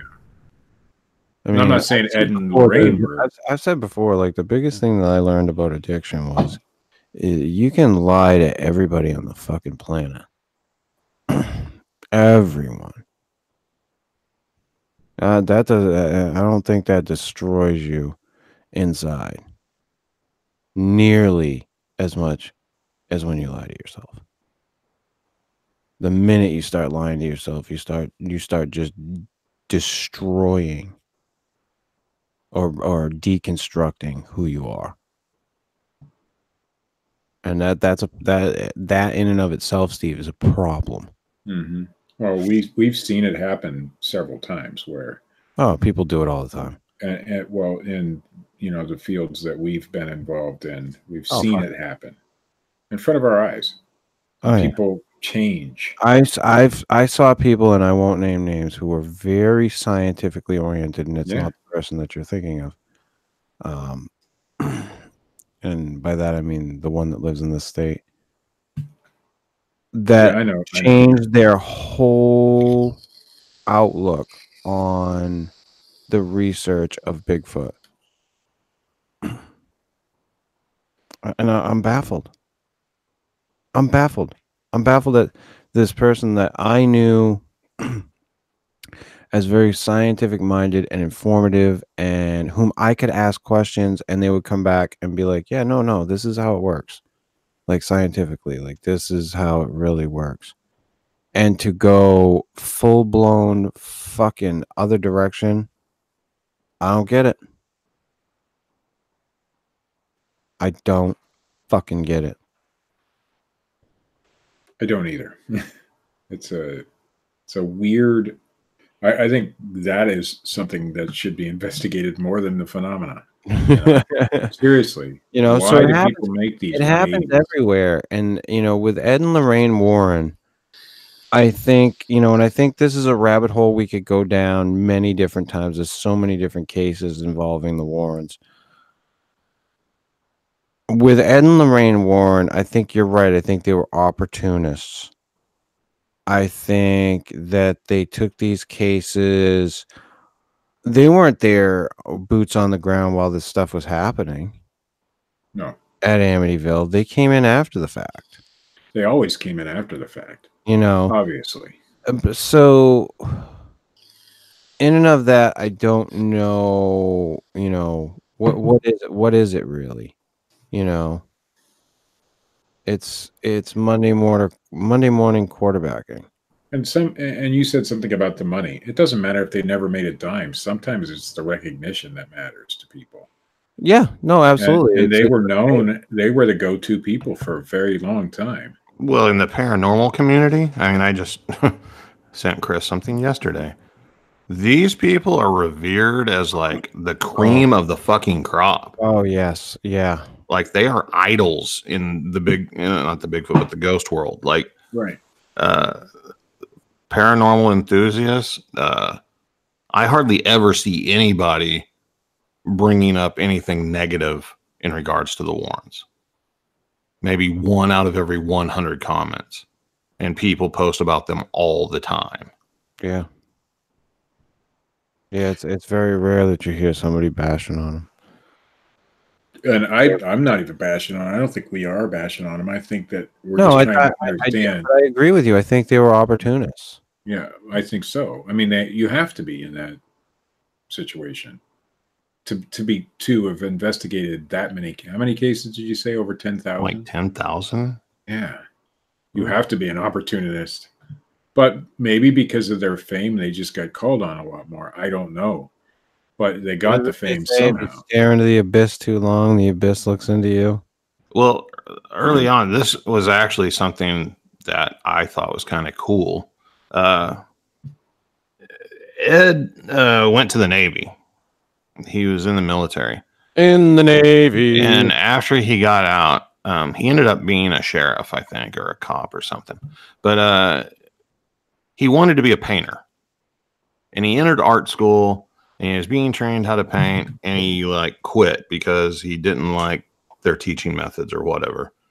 But he would find out about a house that was supposedly haunted, and he would paint a picture of the house, and then they would go to the house and present the people with the painting to get their way in the house to investigate it. Damn, that's a good idea, actually. Like, it would be cool to have Brilliant. some of those paintings. That's brilliant. Right? But like, he did something artistic to like, it's kind of like vacuum cleaner salesman will like give you like some paper towels or something to get inside and Yeah, I get the just happened demo to or paint whatever. your house. Is it really haunted? Yeah. I heard your house was haunted and I did a painting of it. We're paranormal investigators, me and my wife, and we were wondering if we could come in and look around. So he came bearing gifts to these people, which made them way more susceptible. I mean, in the beginning. Yeah, well, but once the fame came, because at the time they were really the only people out there, I think, at least with recognition, who were doing this. Well, when you think of paranormal investigators, you think of Ed and Lorraine Warren. Right. I don't think of another paranormal investigative team or any other paranormal investigators, period. Well, there are some, but there's not anyone as well known as Ed and Lorraine Warren. Well, some who with like whole horror series based around them. I don't know about as with as many cases as they investigate or not, but you got your Zach Baggins and those kind of people. Fucking Bilbo. Well, I'm just saying. I mean, there are people now, but back then, no. They would have been about the only ones that people would know of. What so of course they got the call. Thing is Zach Baggins buying this week. I don't know. But of course they got the call, because they were the only ones that people knew who they were. And he was brilliant in the way he decided to get to that level. I mean, giving people something and then asking to come in is what is, like you said, a salesman would do. A lot of the skeptics that have investigated, even ones that have like debunked them, they all kind of say the same thing, that these people were salt of the earth and genuine and really didn't have any ulterior motives behind their stuff. They may not have. But, I mean, they did some things that to me come across as a little shady. Well, if you're investigating paranormal activity where there's zero scientific proof of any of it, it's all going to seem shady. Right. Slim Shady? But maybe she really was psychic. It's possible, sure. You can't rule it out. She could have been psychic. Can't rule it in either. I guess it's possible. I won't rule it out. I'm not totally ruling. But I think when the stories were relayed to the public, as in the case of Amityville, I doubt that the story was relayed in the manner that it actually happened. Well, no, it never is. So, they didn't know the house had murder. I'm sure they did. Here's the interesting thing, and I brought up the fact that George was abusive to the kids. The reason I brought that up is because Danny Lutz actually has come out as an adult and backed up what George has said happened, even though he was a bastard, supposedly. Well, yeah, but how old was what'd you say, George? Daniel? Yeah. How old was he at the time? He was young. Yeah, so it's hard to Yeah, but trust the memory of a real young kid. he even says in his adulthood that George was an asshole and Sure. et cetera, et cetera. But he corroborates the stuff that had happened. I'm not doubting him, but well, I guess I am, because when you're in that situation and you're being told it's happening, regardless if you see it, if you're a kid, a young kid, you're gonna start to imagine that it's happening as well. Or every little bump in the night is going to be what, because you're already afraid of your dad. So now if you don't believe what he's telling you, that adds another level to it. You know what I'm saying? Yeah, no. So his memory now as an adult may be tainted by the memory of how his dad was to him, and he had to believe that shit or else he was going to get his ass whooped. I'm just curious what it was that made you see the frog jump across the room.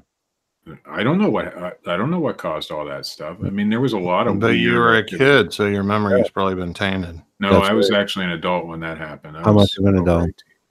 I was in my early 20s. Early 20s. That means that your frontal cortex thing wasn't fully developed. Yeah, so and maybe you were still a kid and an asshole. So what was it about Dad that made I'm you? talking really young. No, I understand what you're saying, Steve. And it's not that I disagree. It's something that, I've probably said it myself. I know I've heard other people say it, and I've probably said it because I've heard other people say it. But what examples do we have that holds true? I don't know. Other than just assumptions that the kid is wrong about what they experience. I'm not saying he's wrong. I'm just saying in general, because that is something that, people say is like, well, you can't really trust the memory of a child because it could have been their imagination, blah, blah, blah, because of this and this. But do we have any examples of where that's been proven? Well, I'm sure there's things that people have told you that happened to when you were a child and you don't quite recall them, but because people have told you over the years, you start to remember, that kind of thing. Yeah. I mean, it's happened to me. That sort of things happen to me. But how do you know they're not real memories that you just have? Right. You don't know. So therefore, we can't trust that kind of memory. I'm not saying that the kid is lying. He could be 100% truth, but his memory may be tainted by the events that were actually going on. Him being. I won't go into that side of things. But no, they did an entire movie actually, where they told the ghost story from the perspective of it being a paranormal event, and then in the end, you find out that it was just an abusive adult to the child, and that there is nothing paranormal happening. Right. So, I get that, but I don't see where it would as an adult, where he's come out and admitted that, this dude, would beat us or was an asshole or whatever. Why he would say, but he's telling the truth about this stuff. I remember it happening. Why wouldn't he just be like, oh, no, that was just George, being an asshole and trying to scare us? Yeah, I'm not saying he's not remembering incorrectly. I'm just saying it's possible. That's all. There's a possibility that sort of thing happens. Yeah, there is a possibility. Is it likely that he is backing up the stepfather who was a dickhead to him? Well, we see that with women who live in an abusive relationship, and then when they leave that relationship, they desire to go back because that's all they know now. And so now they make up stories in their minds. Not women who accept the fact that they were abused. He accepts the fact that George was an abusive asshole. Right. If a woman accepts that she was abused, she's not going to have that feeling later on. I don't know. There's a guy who accepts that this guy was a dickhead, and yet at the same time is backing up his story. And it was his stepdad. So I think that gives it a little credence. I don't know that it, I'm not saying this makes the Amityville horror story true.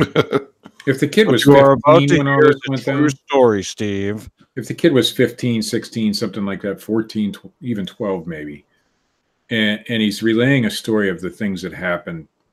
I think his memory could be pretty The much only thing trusted. he's talking about is a door that was opening and slamming and opening and slamming all the time. Yeah, I don't know what his story is, so I can't want to. I'm just talking out my hands. That's one of the things he was talking about. He also backed up the stuff about what his sister saw with the pig thing, Jody. Would it be sad though if it's red eyes and like dog teeth? Wouldn't it be sad though if George was just that big a dick that he dressed up as a pig thing? Slam doors. And well, I mean, it's we know that sort of thing has happened. Didn't we just do a news story on something like that they were trying when the fucking dickhead was scaring the kid, like, torturing the kid. Yeah. Hey, and you're right, that shit does happen, man. And I think those people are pieces of shit. I'm not saying George did that.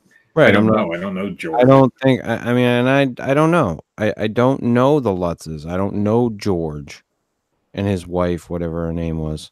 But we all do remember things that happened that were strange. I mean, I seen a frog fly across a room, ceramic frog, or excuse me, not ceramic.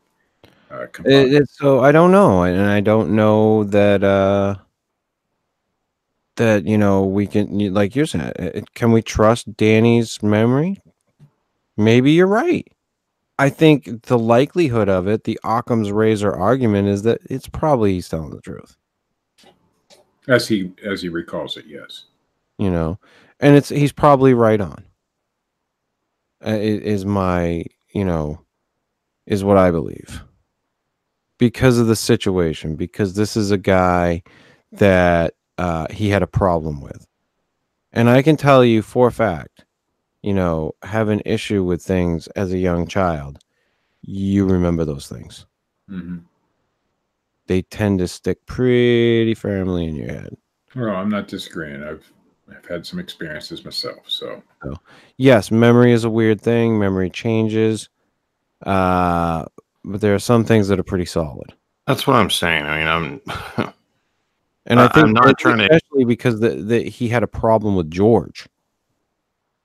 Right. And I'm not trying to compare the two at all. Okay.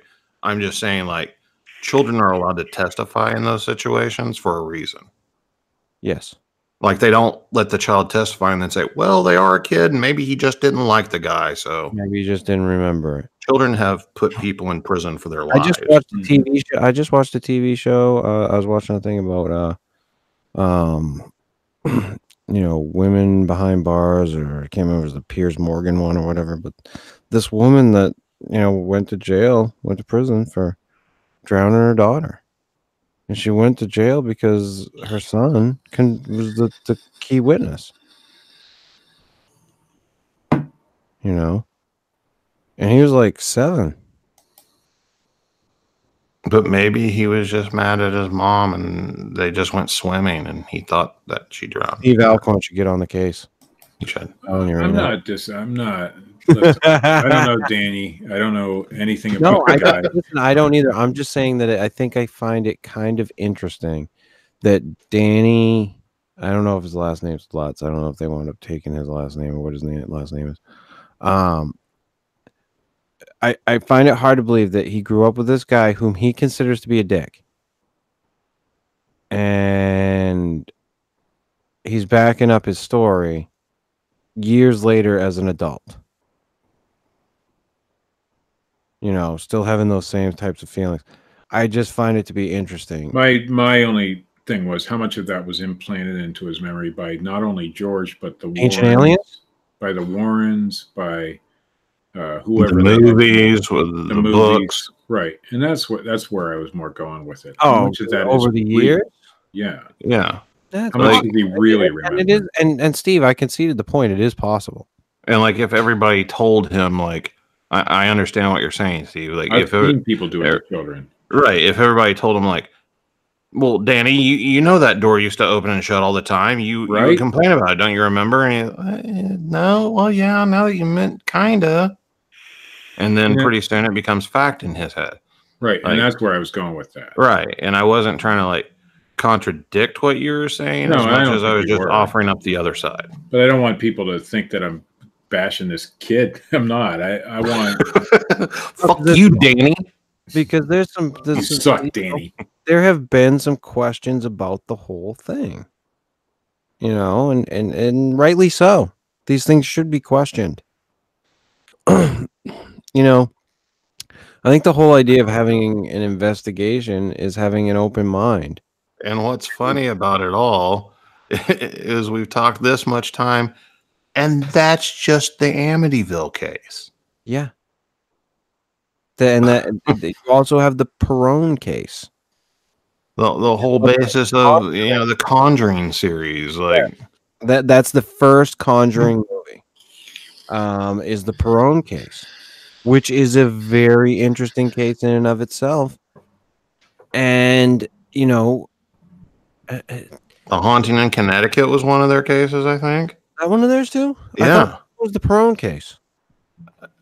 not the Conjuring. Now I'm gonna have to look it up. Which one? Yeah, there's like a bunch. Jesus Christ, it's just too much. I think the most famous is obviously the Amityville, and then the Annabelle. Yeah, Annabelle is what they're Right. That was like the big. How many movies are made based just on these people's, investigations? There's a Well, ton. according to an article I read, Amityville has 28 films and counting. Yeah. Wow. Just the Amityville case. And that's not including books and documentaries and stuff. That's fucking crazy. It's a good story, Yeah, and I reckon. Hey, listen, Jay Anson's book is good. Whether it's bullshit or not, it's a good little story. I recommend it if you haven't read it. Check it out. The Amityville Horror is a good book. And look into the story of itself, and we will probably go down the road of other Ed and Lorraine Warren cases a little more in depth. I wanted to get into the contest tonight, and I wanted to talk about the men who stare at goats thing, because that one just kind of got to me like that. Because I wound up going down that whole rabbit hole, like looking into like the reality of it, and I was just like, oh. I'll have to watch that movie again. I remember watching it. And it did allow me to bring up Optimum Trajectory tonight, which It was awesome. That movie was good. which actually made Matt kind of like question his place in the universe. It did. I'm gonna have to watch Top Gun now. Get my life back on course. Yeah. Absolutely. I was gonna watch Can't Buy Me Love after that. I don't know why. You can be my wingman anytime. Sword fight. Have you ever seen that Quentin Tarantino video? Yeah. Shit. On that note, Steve, you got any fucking news tonight? No fucking news, but I do have news. Oh, good.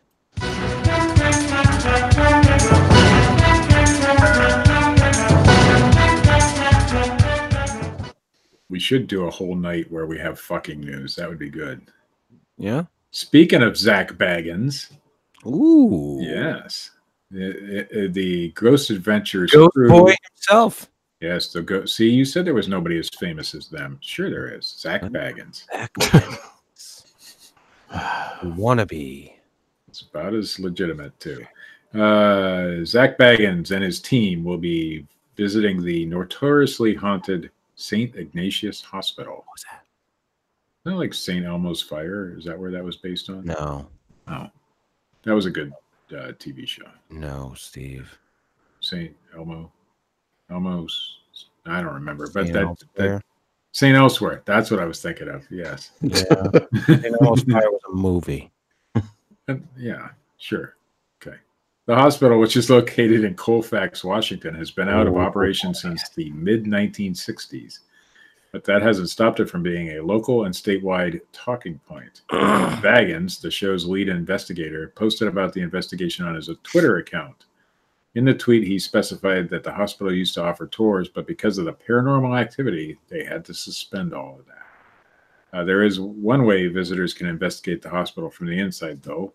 In October each year, just in time for Halloween, the hospital allows one tour. I was going to say breaking and entering. Well, that too. Titled the St. Ignatius Haunted Hospital Tour. Wow, that's imaginative. Prior visitors prior visitors are vocal about their paranormal interactions at the event's Facebook page. Because they wouldn't set any of that up for a tour. Yeah, no. One commenter, Jody Phillips, claimed she'd come into contact with 7 ghosts during the tour. Ooh, And only got some- 7?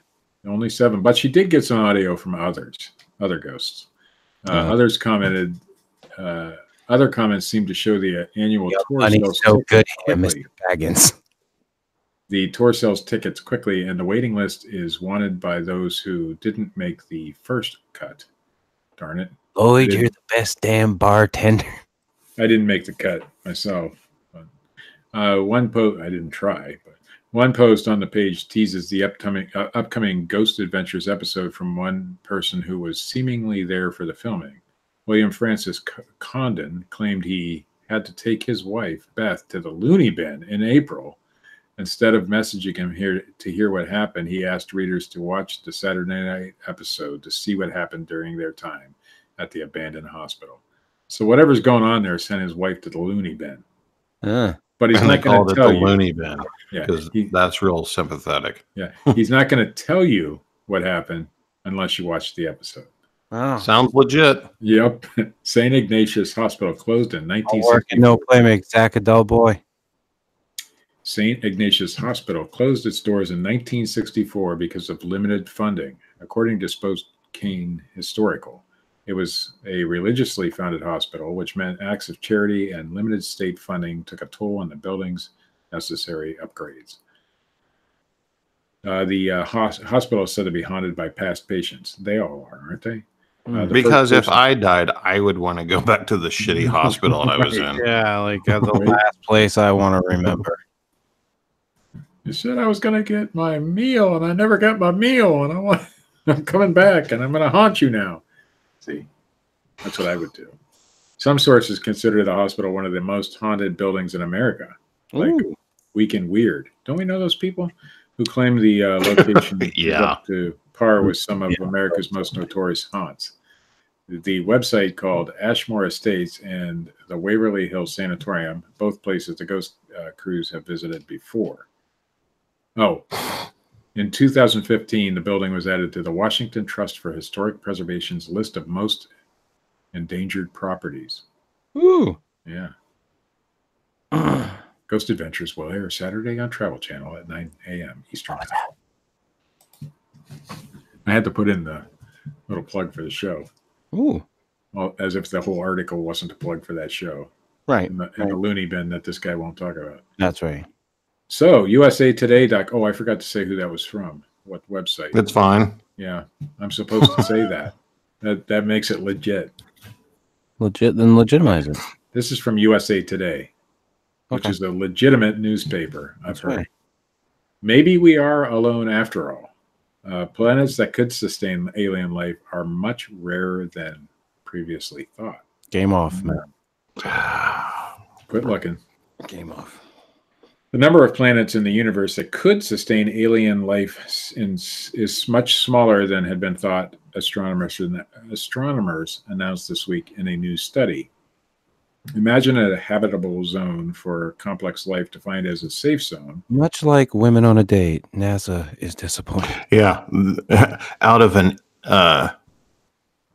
what we believe, well, we have no concept of the measurement of the amount of area that the existence known as space covers.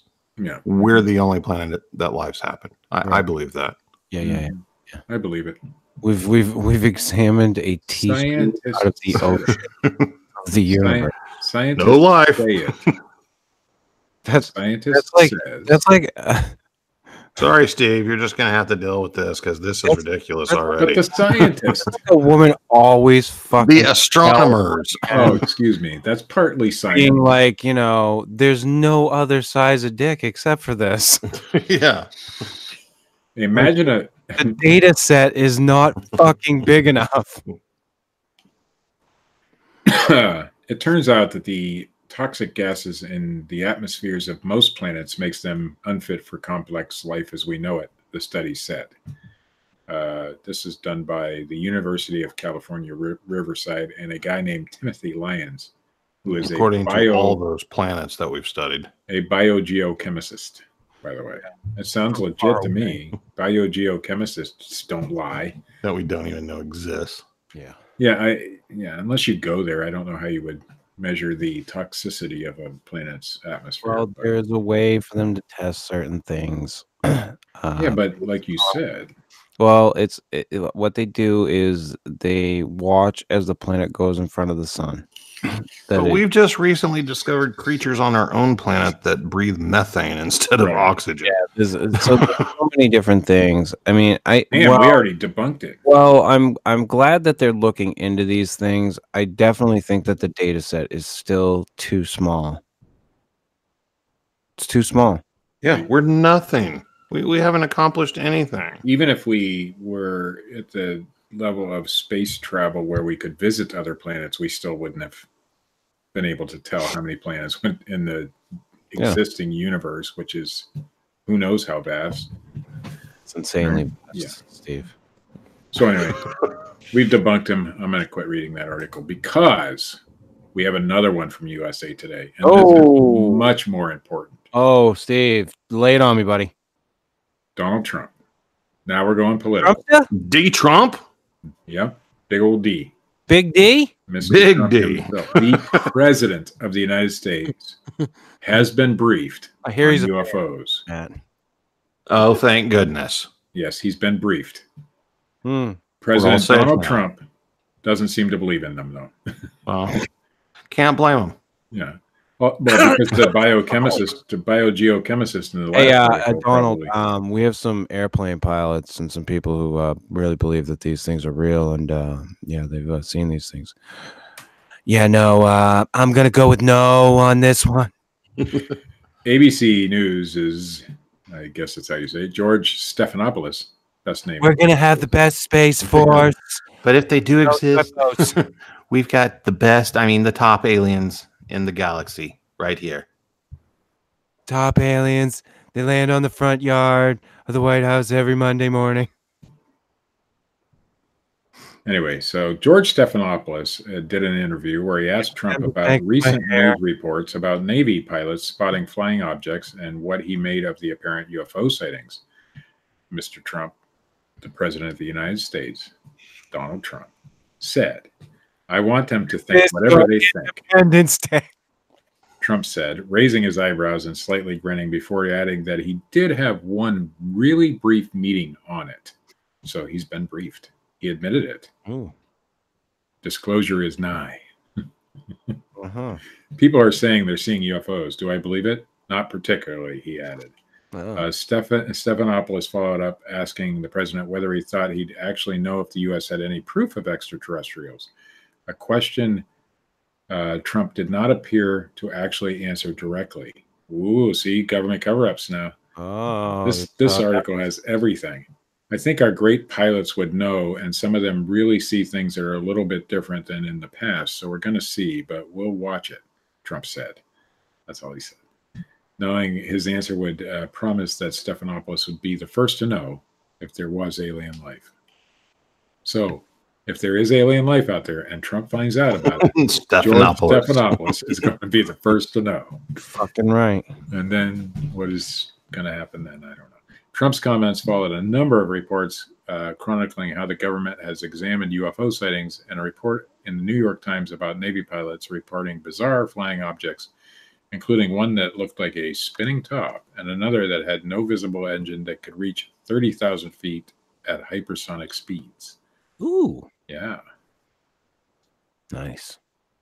It's got to be a plan, Steve. In an interview with the Times, one of the pilots, David Fravor, said mysterious aircraft were being investigated after appearing on radar at 80,000 feet, dropping suddenly to 20,000 feet, then hovering there before dropping out of radar or shooting back up into the sky. Fravor said he went to investigate one of the aircraft, saw it moving erratically, then hovering just above the Pacific Ocean. As he got closer to the object, it zipped off. It accelerated like nothing I've ever seen, he told the Times, adding that the incident, which was never explained, left him feeling pretty weirded out. Yeah. Ooh, I think it would. Well, that was a Navy pilot, man. I'm weirded out, Steve. Yeah, that was David Fravor. David Fravor don't lie. Sure. He's a Navy pilot. Sure. Anyway, that is the news, fellas. Steve. Yes, sir. Thank you. You're welcome.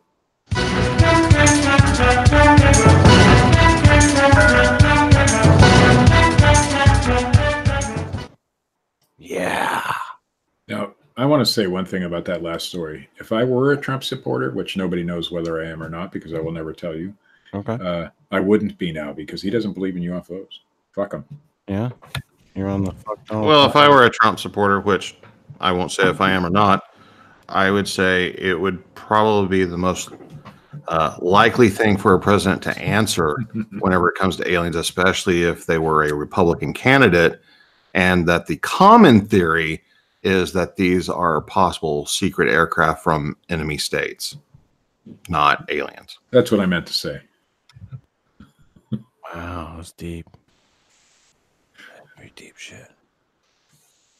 Deep. Deep thoughts with Jack Handy. And now, Deep Thoughts with Jack Handy. I remember that. That was awesome stuff right there.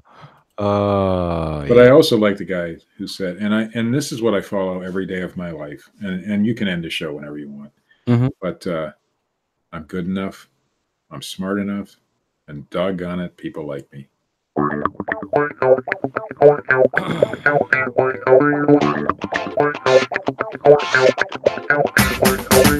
Do I sound loud enough, guys? Yes. This has been the Fortean Slip, episode 82, the Amityville Horror.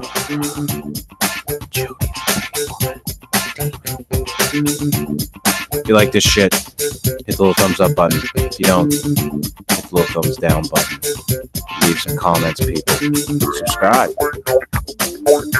Check out Matt Knapp, youtube.com/Crossroads, Cryptic Tales. Check out the wonderful Phil Poling at youtube.com/Parabreakdown. He's putting out something. I don't know what it is, but he's putting out something. Check out Richard Allen, Bigfootin' with Keith and Colin on Facebook. It's his group. It's his comic strip. Check that shit out. As long as he keeps shitting on my stuff, I'll keep going and saying that this stuff blows. That's how I roll. And as always, check out our good friend Dreadfund at dreadfund.com and youtube.com/Dreadfund. Give us your submissions, your videos. The producer is on. I will come up with some type of witty little production piece for that. And yes, we will announce the producer when I am in Ohio with Steve. Are you ready for that shit, Steve? No. You ready for debauchery? I'm not ready for debauchery. No? Nope. No? I was thinking like Caligula style, Steve. In fact, the week after you come here, I'm taking a whole week off and just going out of town. You'll need it. You'll need it. Yeah. Matt? Yes. What's the over-under on me getting Steve to take a dab hit? Oh, jeez. Being that my wife will be present 90% of the time. Good luck. That leaves 10%. So you're saying there's a chance? Yeah. And we will announce the winner when I am in Ohio with Steve to do a live show. Pretty sure that's still illegal in Ohio, by the way. What's that? I'm pretty sure that's still illegal in Ohio. Well, we're not calling the cops, Steve. Yeah, we're not gonna. I might. We're not letting them know, Steve. It's okay. Okay. All right. So we will do that next week. We'll be back. Matt, I think I'm gonna go with your topic next week. Boom. Mysterious manuscripts. Mysterious. That's it. What about women use scripts? What? I fucking hate you right now.